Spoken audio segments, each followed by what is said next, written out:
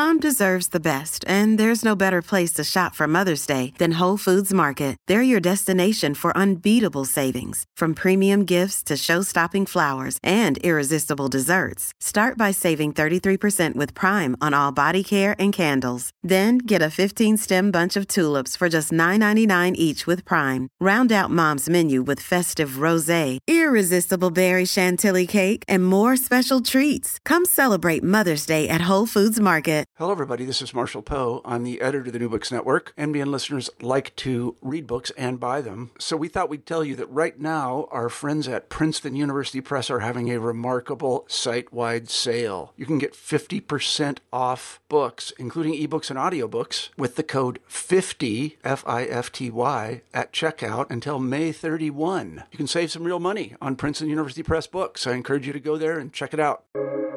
Welcome to the New Books Network. Hello and welcome to another episode of New Books in General History, a podcast channel on the New Books Network. I'm one of the hosts on the channel, Dr. Miranda Melcher, and I am really excited today to be interviewing Dr. Sam Lebovic about his book, A Righteous Smokescreen, Post-War America and the Politics of Cultural Globalization, which is published by University of Chicago Press. And actually, we're getting a bit of a sneak peek because it's not coming out for a few more weeks later in 2022. The book is an examination of how post-war America, the United States, twisted its ideal of the free flow of information into a one-sided export of values and a tool with quite global consequences, many of which we are still living in that world today. So we're going to be discussing some of the aspects of this book, and particularly the ways in which the United States quite purposefully in the immediate post-war used a number of tools, both in the domestic sphere and in terms of international conferences and law, to ensure that globalization ended up looking a particular way.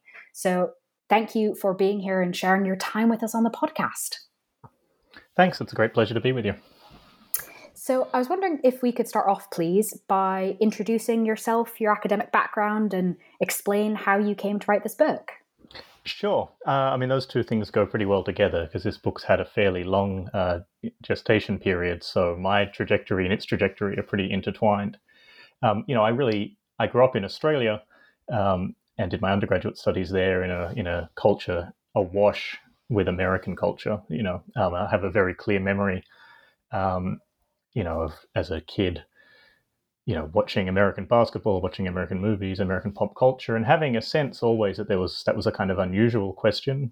How did American culture become so dominant?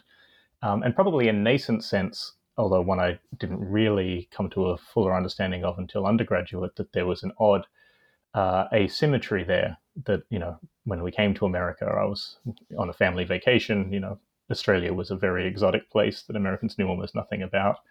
There was a kind of funny moment in the mid-90s, sort of anecdotally, when The Simpsons, which was hugely popular obviously in Australia, had an episode set in Australia and everyone was really looking forward to it. And when it came on, there was just kind of a puzzlement that it didn't really seem to be about Australia at all. The accent seemed more South African. It was there was no real understanding about any other part of the world, it seemed.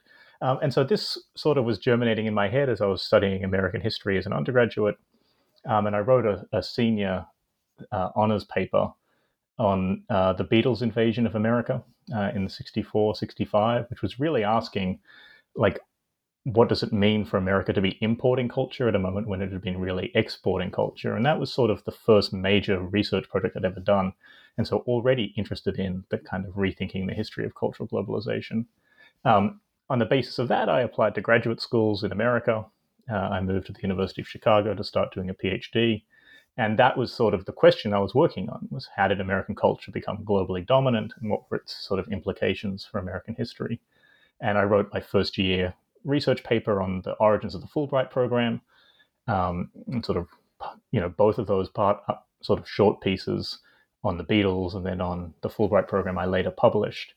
But I couldn't really imagine a way as a PhD student to come up with a dissertation that would take on this question that seemed feasible. And I also got very interested in the politics of press freedom and domestic civil liberties. And so I wrote a dissertation, and then a first book on the history of American press freedom. These questions about globalization were still in the back of my mind. There's sections of that book that are on the 1948 conferences on global freedom of information, which would work their way into this book eventually too. But I hadn't found a way to tackle the problem. So I was teaching courses on cultural globalization. I was reading about globalization, but it hadn't turned into a research project. And after 2016, my first book came out, and I was looking for a second project. And there were sort of two impulses, sort of more professional and political in my mind as I was thinking about a second project. The first was I'd been given advice to try to find a small second book project to sort of help me get it done while my administrative duties ramped up as a tenured professor. And the second was really after the election of Donald Trump. I'd written a lot about press freedom and freedom of speech and the need to sort of focus more on producing new forms of information rather than kind of engaging in just opinion commentary and controversy. And so I wanted to take that advice to heart and continue to sort of stay in my lane. I sort of thought there was a bit of a Trump derangement throughout the academy, and to work on something that would produce some new information that was relevant to contemporary debates about the liberal world order and liberal internationalism, but that would generate new information. So I spent a couple of years kind of bouncing around different ideas for what that smaller archivally based project would be. And, I live in DC, so I'm close to the Federal Archives. So for a while, I was very interested in passport control and looking at the history of the passport offices. For a time, I went back to looking at the Fulbright program and its origins in war surplus disposal, which we may talk about, and did some research on that.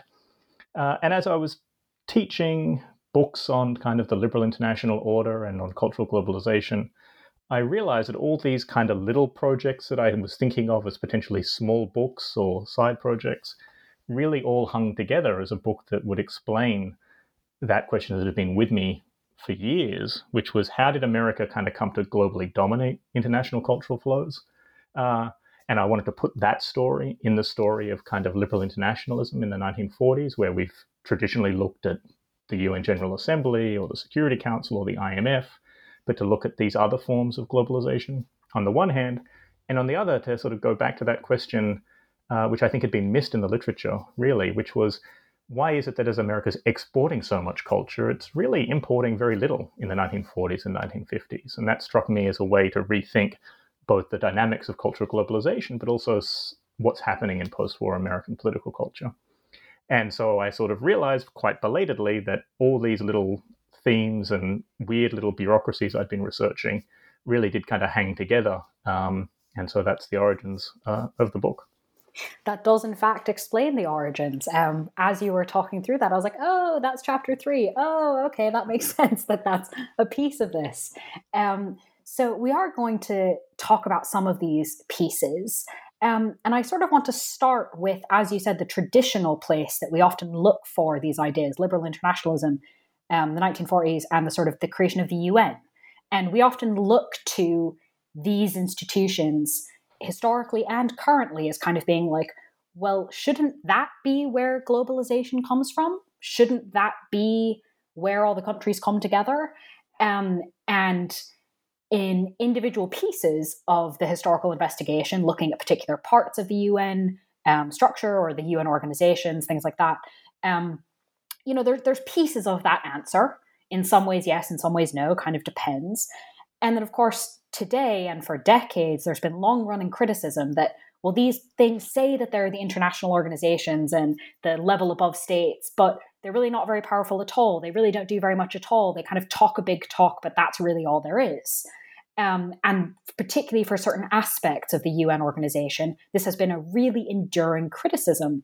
And so I was really interested to see in the beginning part of your book that these two strands not only come together, but also are part of the story of how the US becomes so dominant. Because in some respects, to understand how the US becomes so dominant, you sort of have to go, well, what could the alternatives have been and why didn't they become dominant?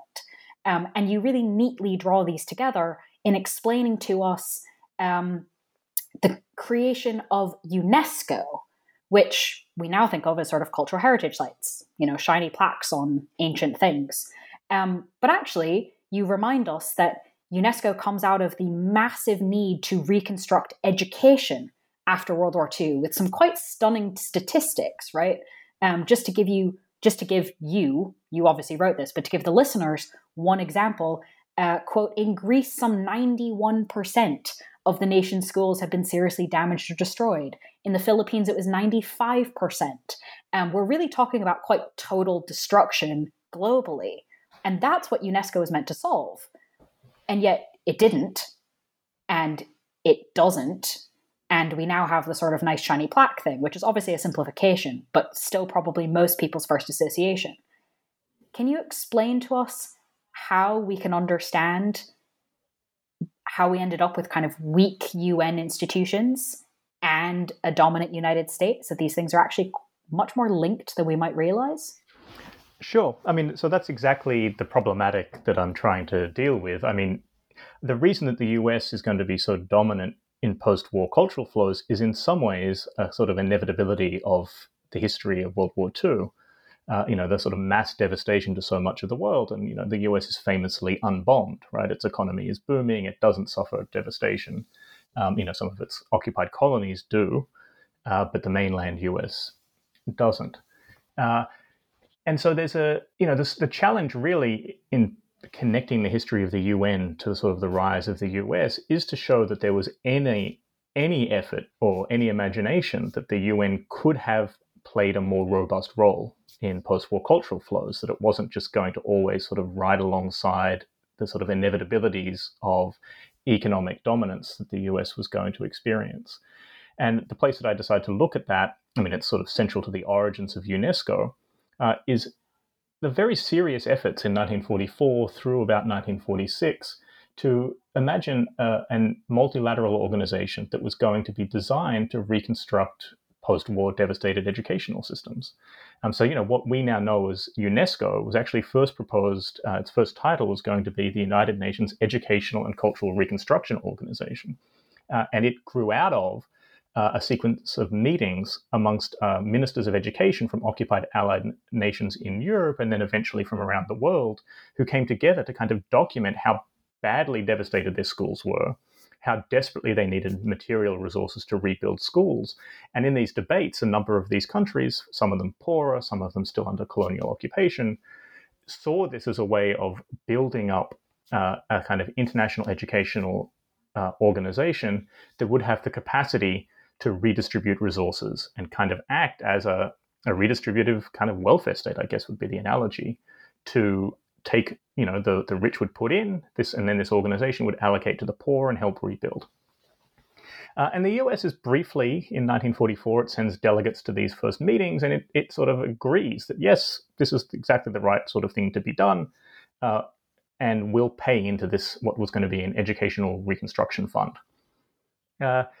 Over the next year or two, as sort of the State Department begins to do ever grander planning for the broader United Nations project, as it begins to get some doubts about what's happening in Eastern Europe, as it begins to be concerned about congressional pushback, particularly from Southern Democrats who are very high up in the foreign relations committees, and they're very concerned that any really robust organization that's going to take US money and give it around the world and also play a role in sort of rebuilding educational systems might be the kind of thick governance structure that could maybe, say, dictate to the US that some of its educational establishments and structures are not quite adequate. And there's a moment when one of the advocates for a kind of more robust UNESCO says, this is going to go nowhere unless we can make very clear to America that, no United Nations organization is going to be able to tell Mississippi that it needs to spend more money educating its Black population. I mean, the sort of stakes here are quite apparent. And so ultimately, as UNESCO is being formed, the US tears up the first draft of the Constitution, which was going to create this Cultural Reconstruction Fund, and proposes instead this much more kind of airy vision of an organization devoted to free flows of information around the world. And it does so in part under the sort of on the theory that this is a more liberal program, right? It's a larger program. It's going to really encourage an interchange of ideas everywhere around the world, and it's not going to be just sort of doing this short-term messy project of rebuilding schools. But as it transforms the organization into this kind of more ambitious cultural venture, it also cuts the budget and ensures that it won't have the money to do kind of material reconstruction projects. And this is incredibly controversial at the time. It's the subject of a lot of protest from nations from the global south and from places like in Eastern Europe who said, like 2 years ago, you promised us that the reason we were going to have this organization was you were going to give us money to do reconstruction. Like, what happened to that? And the US just kind of stonewalls. It says, don't worry, our private charities will provide the money. And, private charities provide the money for some period of time, but it overwhelmingly goes to Europe. It doesn't go to other parts of the world. And what you get out of it is an organization that has like incredibly lofty liberal universalist rhetoric, but no real money to do very much.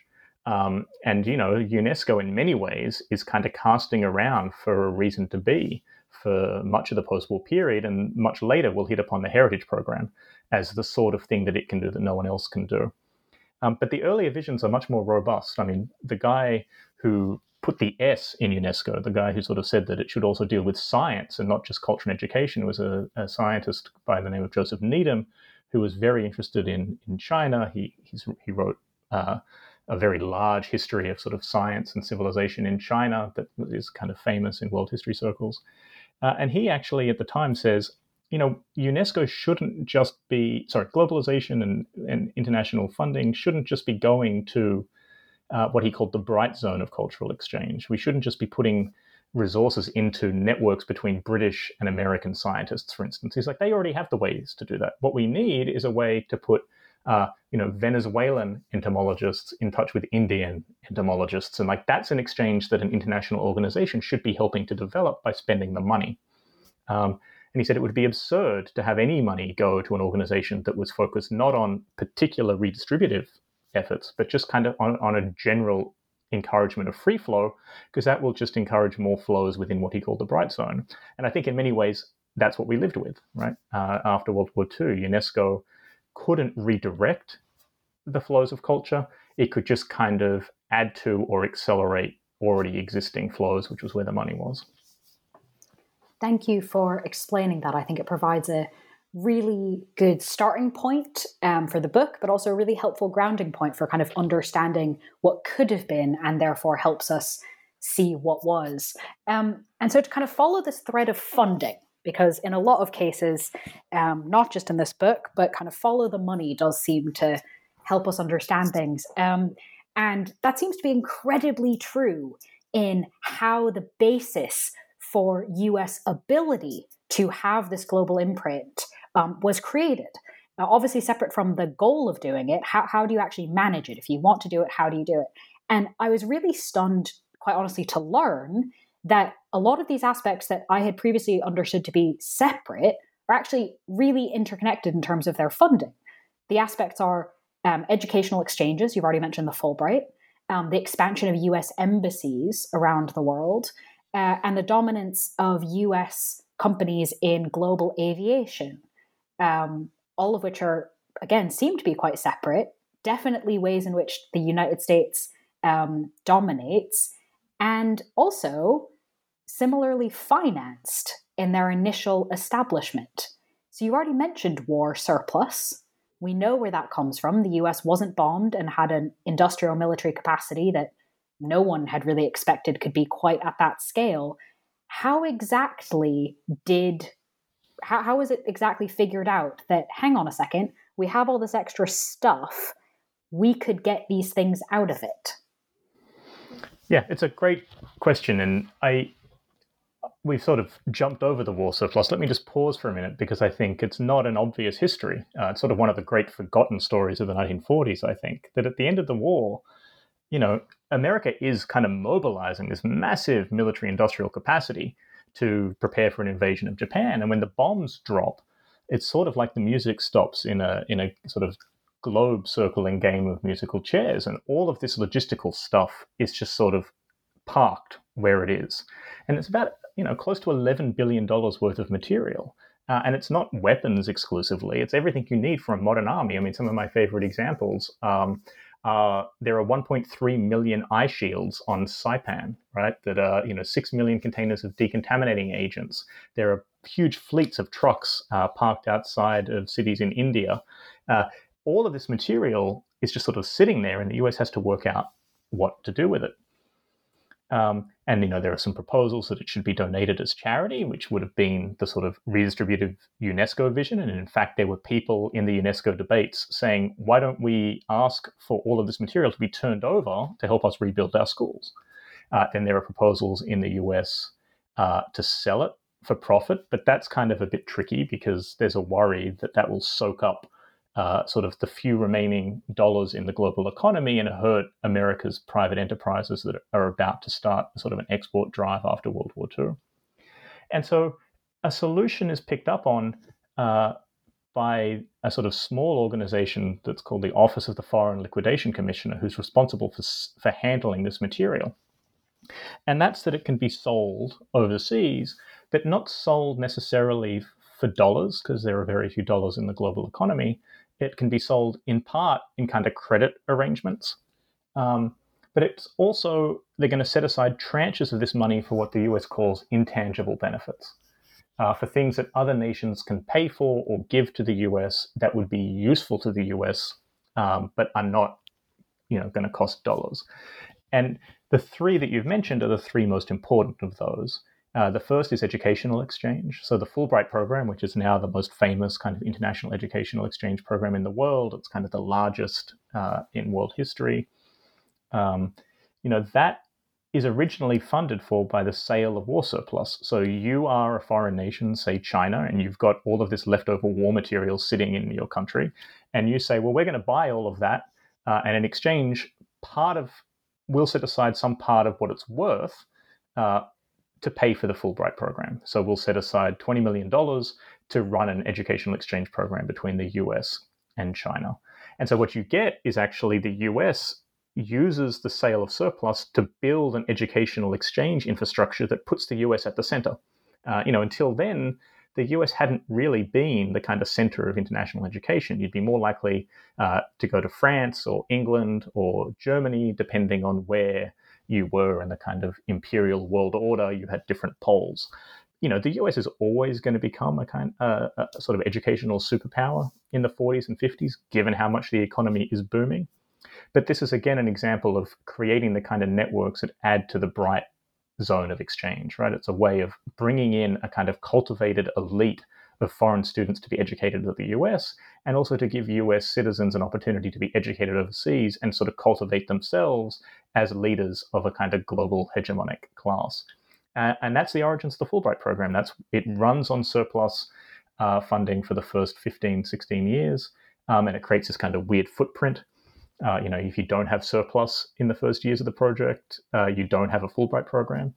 And the idea for using these intangible benefits is actually Fulbright's, we think. We're not exactly sure where Fulbright kind of got the idea to trade war surplus for an educational exchange program. My suspicion is that he got the idea from the discussions about the origins of UNESCO. He'd been the delegate to some of the early meetings that led to UNESCO, and when he comes back, he comes up with this idea. In the biographies of Fulbright, they say that he got the idea at a garden party talking to some people after a congressional testimony. I don't think that necessarily lines up or makes sense with some of the dates involved. But in any case, it's a clear example of a different use of the war surplus than the one that was being imagined in UNESCO. In UNESCO, thinking about sort of centrally managing the surplus to do relief and charity work. And then Fulbright comes up with this idea that it could be sold and exchanged to create the Fulbright program. When he proposes that, the State Department loves the idea, and the Office of the Foreign Liquidation Commissioner love the idea, and they rewrite the legislation to say it's not just going to be for educational exchange, but it's also going to be for these other things. And the two that you mentioned, one of them is for the purchase of embassy lands. So, the US in 1946 really only owns about 115 buildings around the world. And by 1952, it's going to own almost 740.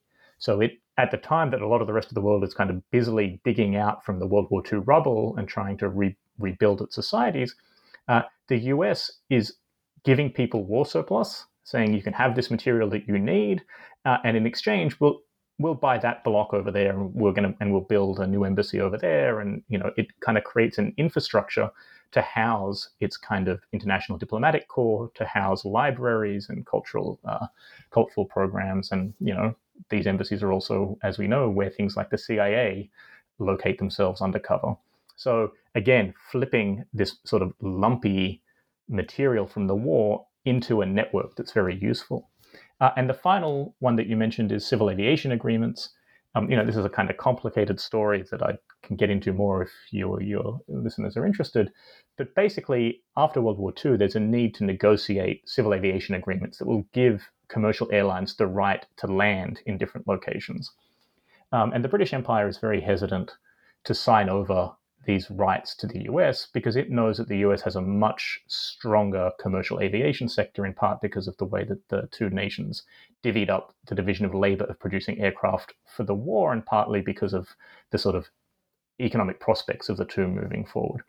But the British Empire has a large geographic footprint, and so it knows that if it stops the US from getting landing rights in somewhere like Egypt, right, it will be able to prevent US commercial airlines from becoming dominant in routes through the Middle East. And there's efforts to negotiate a multilateral treaty to kind of establish global rights to free landing. And that falls apart because of these kind of geopolitical considerations. And then the US begins bilaterally negotiating these agreements with other nations around the world to get access to places like Egypt. And what it uses to sweeten the deal is that it transfers over surplus air equipment as part of these negotiations. And it says to Egypt, if you give us landing rights, we'll give you all of this stuff that will help you establish a new airport and will help build up your own commercial air fleet. And that's a deal that the British can't match. And on the basis of those kind of negotiations, the US establishes its sort of civil aviation landscape where its planes can land anywhere in the world. And that allows it to then dominate the international air industry in the years after World War II. So we often think of these things as kind of an inevitable byproduct of US sort of global power, but actually they have very real footprints and a very real structure produced by World War II military production that's then converted into cultural power through a process of diplomatic negotiation. And that's one of the sort of things I'm interested in. The whole book, in many ways, as you said, is about follow the money. It's really about trying to put political economy back into the story of cultural globalization. That's a very succinct way to put it. So I want to kind of pick up on a few things that you've mentioned, because I personally found this section of the book just absolutely fascinating. And one thing is kind of this idea of the bilateral negotiations. I think we'll see this in a few other areas, kind of when the international doesn't work, the US goes bilaterally. And sometimes this is because what exists on the ground. And so, as you said, the unevenness of where Fulbright programs are and how that correlates to kind of where war surplus happened to be when the music stopped abruptly is quite interesting. That's in some ways almost a natural experiment, right? That wasn't necessarily planned that it would be those places. But I was wondering, because you do go into this into the book, I was wondering if you could tell us a little bit more about the practicalities of selling or exchanging this surplus, because some of it, as you've mentioned, was kind of quite clear. Okay, we'll give you airport supplies for an airport. But there was a lot of stuff and it was all over the place. And sometimes it wasn't super clear what the inventory was in the warehouse in the random island that no one had thought the stuff would be in for longer than 2 weeks. So can you just give us a little bit more, given how honestly wonderful those details are, about how they dealt with this problem of like, oh, look, we have a warehouse. Guess we're going to sell some of it to Peru. No idea what's in the warehouse. How did that end up going down? Yeah, I mean, I think I've begun to do some of this history in this chapter, but there's actually a lot more to be done. I mean, I think there would be an interesting history of just these negotiations and these sales. But the basic project is at first they kind of try to come up with inventories and kind of put lists together and say on Saturday, if you come down to location X, these will be the sort of things on sale. And they quickly realized that that's just a non-starter. I mean, there's too much stuff. It's in all sorts of decay. It's costing too much time to sort of look after it. And then the real concern is that they don't want foreign nations, what they call skimming the cream off the top. A lot of this material is beginning to deteriorate. They talk in kind of really colorful detail about what happens to a pair of leather shoes, even if never worn in a box, if they're sitting in a sort of humid jungle on a Pacific island, is they sort of just start to melt. And so the solution they hit upon is actually to sort of bundle it all up together and sell it in what they call bulk sales. And so these are sold on an as-is, where-is basis. So a foreign nation will see the material, will get a rough sense of what's there based on an inventory, and will then make an agreement to purchase all of it. And basically the US can then wipe their hands of the whole deal and say, up to you, find what you want that can be used, and anything that can't be used is your now problem to dispose of and to liquidate. And that's the way these sales are negotiated, as large bulk sales as part of post-World War II currency negotiations. And then, these kind of agreements around pulling aside some tranches of money for other things come out of it. What's not entirely clear to me, and I think would be a difficult research project, but probably one that someone should do, is to work out just what percentage of the material was necessary and useful, and what percentage was really just kind of rubbish that was being as sort of a surplus tax on the foreign nations purchasing the material, who needed to buy in bulk to get access to some of the good stuff. I have instances in the book of, the US talking about, a bulk sale to China is the best way to do things, because in China you can use anything, right? I mean, this idea, a kind of a racialist, civilizationalist logic that the Chinese will be able to make do with our scraps just fine.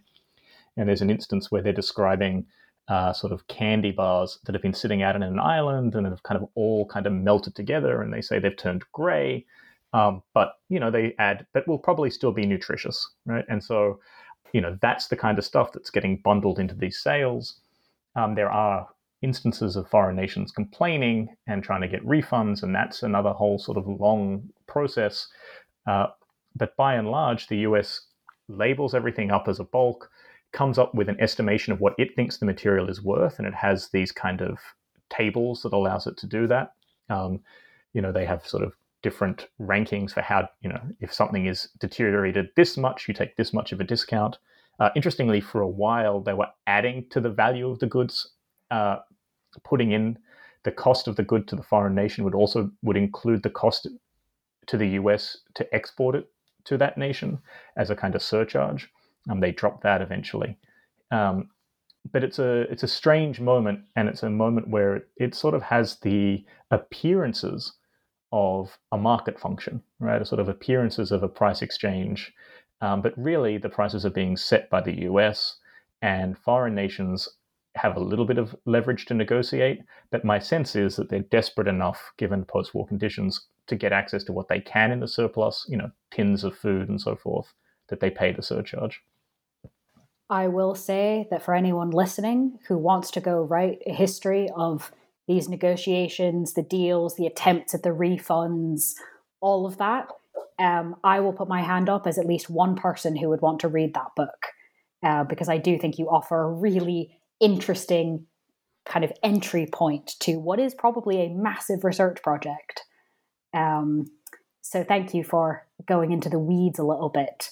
But I know that you're willing to go into the weeds, because you do talk about kind of some other bureaucratic elements, to move to a part of the book that you mentioned at the beginning around sort of press freedom and freedom of speech.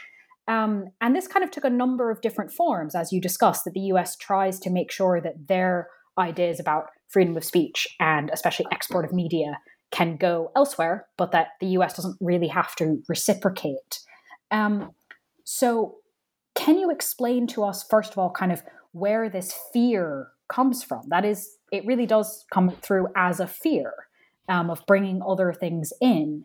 And how does this fear perhaps manifest itself most concretely through things like passports and visas?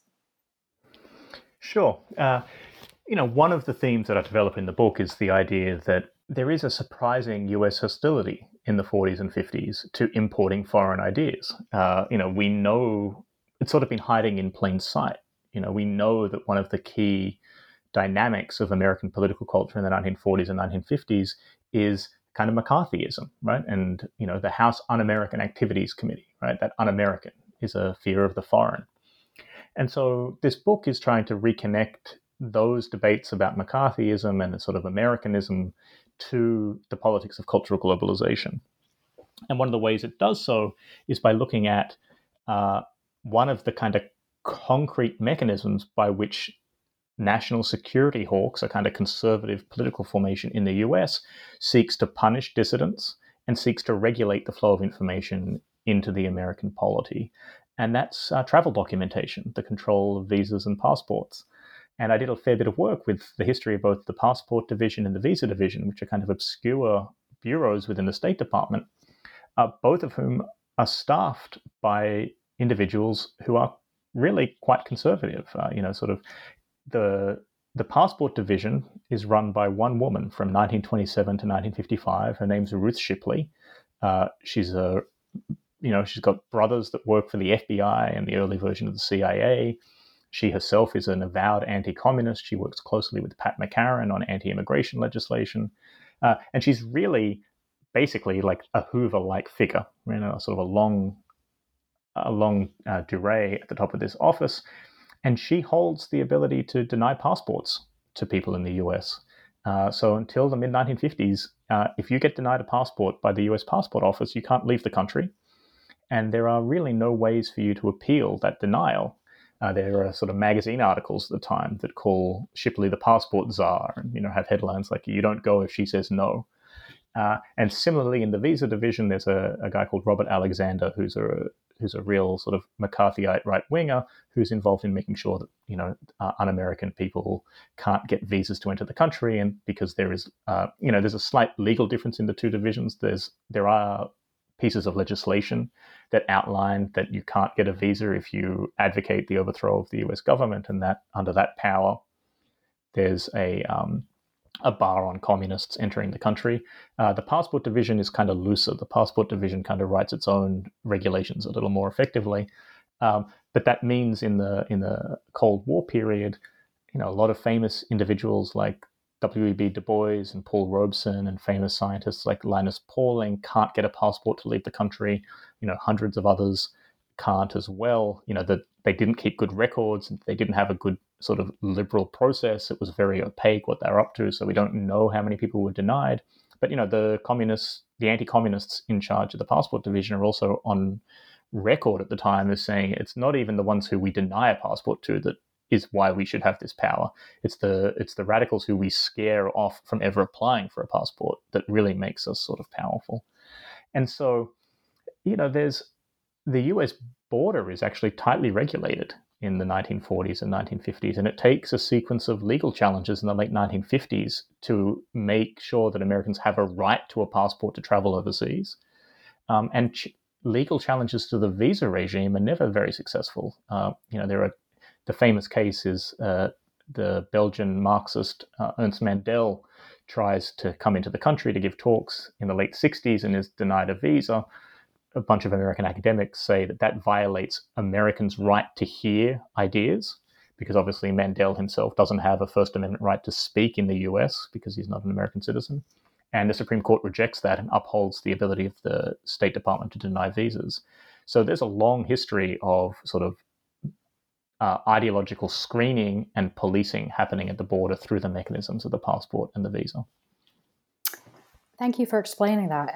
I think it was really interesting. It was perhaps not surprising to hear so much about how visas and passport were restricted. It was really interesting to hear both how much impact one person had and her family, and also how well known it was at the time that it was this one person. So that was quite kind of a curious discovery.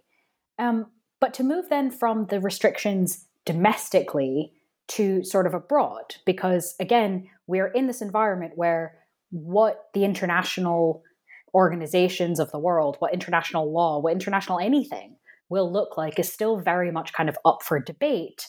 And so you discuss a conference in Geneva around freedom of the press, freedom of information. What was kind of the goals of those conference, and how did the US not particularly enjoy this? Tell us about kind of this moment where, again, we could have gone down a different path in terms of freedom of the press internationally. Yeah, so it's a conference on freedom of information at Geneva in 1948, and the idea is that it's going to write both the text of Article 19 of the Universal Declaration of Human Rights, which is the article related to press freedom. So it's kind of carved out of the process of writing the Universal Declaration and treated as its own sort of special conference, given the importance that everyone places on press freedom. And at the same time, there's a hope that they will write not just a kind of universal article, but they'll also write a multilateral treaty, a kind of binding piece of international law that will regulate the flow of information and news around the world. And the US is really in favor of this at first, particularly the US wire services, so the Associated Press and UP, who want to expand their kind of business model. Before World War II, and really through in the late 19th century and early 20th century, the international distribution of news is run by a cartel agreement where there's 3 and then 4 major wire services that sort of are responsible for circulating information around the world. And that's beginning to break down during the war, and the American wire services see that they're going to have potentially a new large global market, and they want to write that into international law, that they'll have the right for their reporters to travel across borders without policing, and the right to transmit information across borders without censorship. And to them, it both looks like a really important piece of liberal reform, given that everyone kind of thinks at the time one of the huge causes of Nazism and World War II was propaganda, right? A lack of free information crossing borders. And secondly, it also accords with their commercial imperatives. They don't want foreign governments to kind of hold them out, because they know that they're the most primed to take advantage of a new era of globalization. So the US comes to these conferences with a vision of what it thinks global freedom of information should mean. And what it basically means is negative liberties, right? The absence of censorship and the absence of borders, and the freedom of the US to move around the world and circulate its news. The problem is that every other nation that comes to the United Nations also has a definition of what it thinks freedom of information means. And these take roughly 2 forms. One is an idea that it's not enough to just allow the free movement of journalists and the free flow of news, because there's a risk, and this should be familiar to people in today's debates about fake news, there's a risk that just increasing the flow of information will maybe increase the flow of propaganda. And that the UN, if it's going to encourage the movement of journalists, needs to also make sure that they're responsible to the truth. And there are proposals to sort of accredit international journalists, or to give nation states the right of reply, so that if an American newspaper publishes something really scandalous or derogatory about Mexico, that the Mexican government has the right to write back to that newspaper and have that newspaper publish, sort of force a reply in the New York Times, say, if it had been too critical of a foreign government. And so that's kind of box number 1 of alternative visions of press freedom. And box number 2, which is articulated particularly by nations from the decolonizing world, says that it's all well and good to reduce barriers to the movement of news and journalists, but that only works if you already have a vibrant news sector. It only works if you can publish newspapers and pay journalists. And poorer nations in the world just don't have that capacity.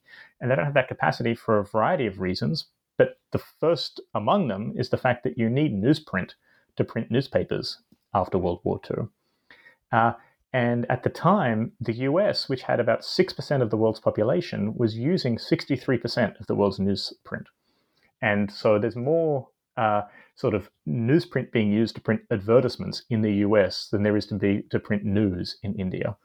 And nations like India say, if we're going to do global press freedom, we also need to redistribute some of these resources to make sure that it's not just American cultural imperialism or commercial dominance that comes out of the process, but also a genuine exchange of information that we can also produce our own news and circulate it internationally. You'll be not surprised to learn that the US doesn't like either of these alternative visions very much. It says that those are kind of statist interferences with the free flow of information. And the negotiations sort of stalemate over this impasse. And, they write the text of Article 19 for the Declaration of Human Rights, but they can never really agree to binding international law. And this project, which had gone for many years, sort of withers away by the early 1950s. The US is still committed to an idea about spreading its vision of press freedom around the world.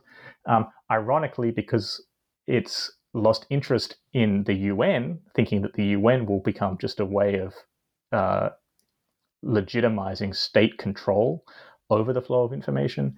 It says, actually, what we're going to do is just do it ourselves. We're going to unilaterally begin really exporting objective-style American information to the world. And the mechanism it develops to do that is, ironically, a propaganda program, which it calls the Campaign of Truth. And then it establishes the U.S. Information Agency, right? That information becomes the language to describe U.S. efforts to pump its journalism and its news throughout the world.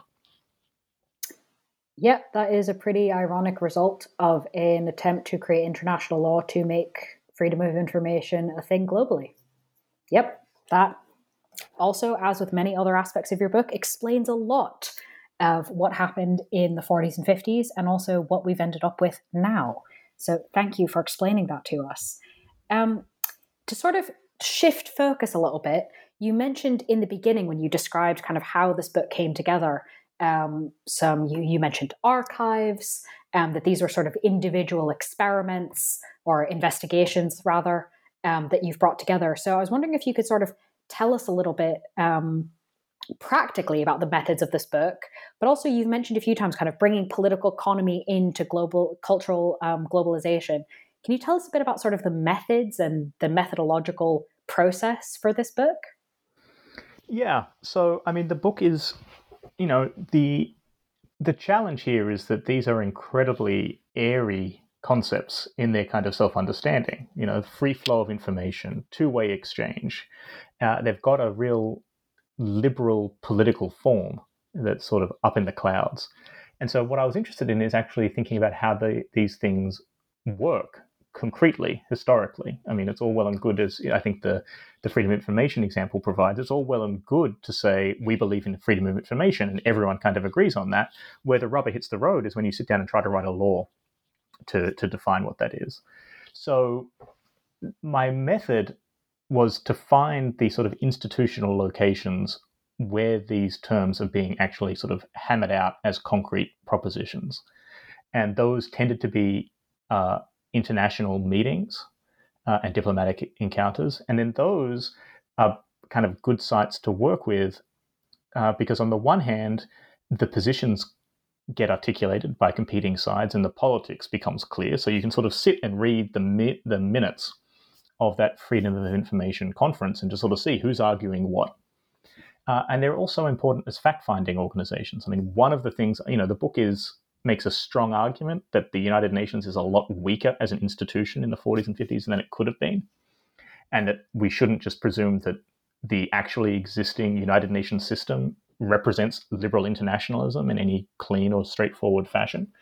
But one thing that those organizations are very good at is gathering information and data.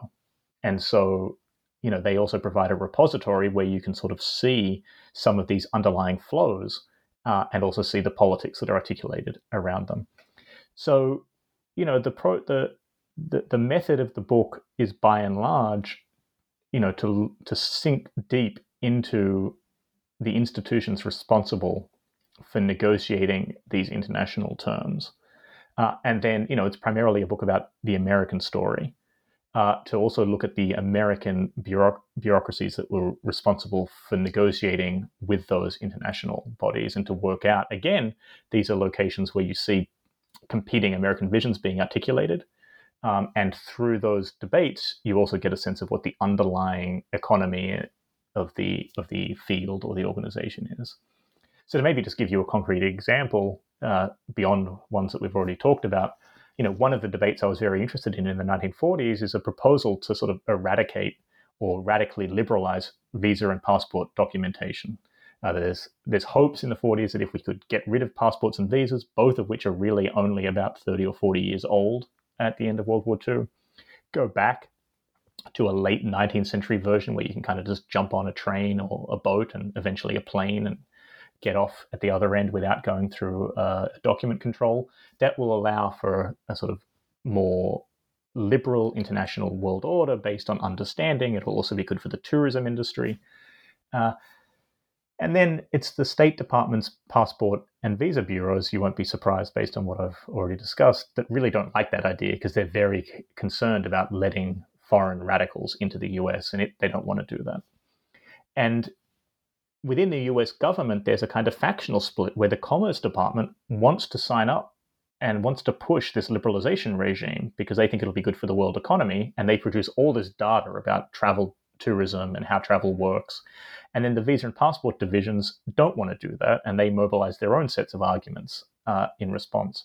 And so out of those internal bureaucratic debates, I'm able to sort of reconstruct both what the world of travel looked like, what documents were required where, the stakes of competing visions of travel documentation, and then also tell a story about which bureaucrats win and why.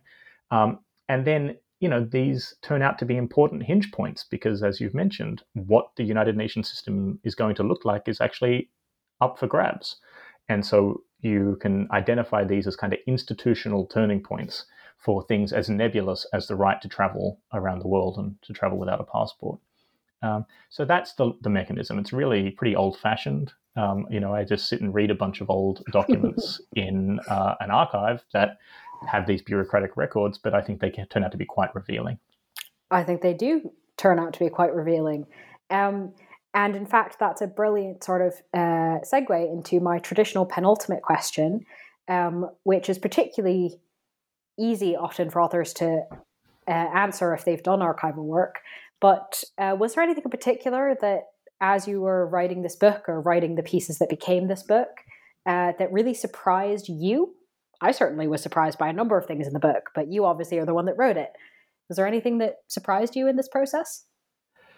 Yeah, there was a lot that surprised me. I think we've hit most of the obvious ones. I'm struggling to think at the end of this interview what some of the others may have been. So let me, the tenure of someone like Ruth Shipley, 28 years deciding who gets a passport and who doesn't, she was a character that you couldn't have drawn up a character like that in a piece of fiction and have it be believed, I think.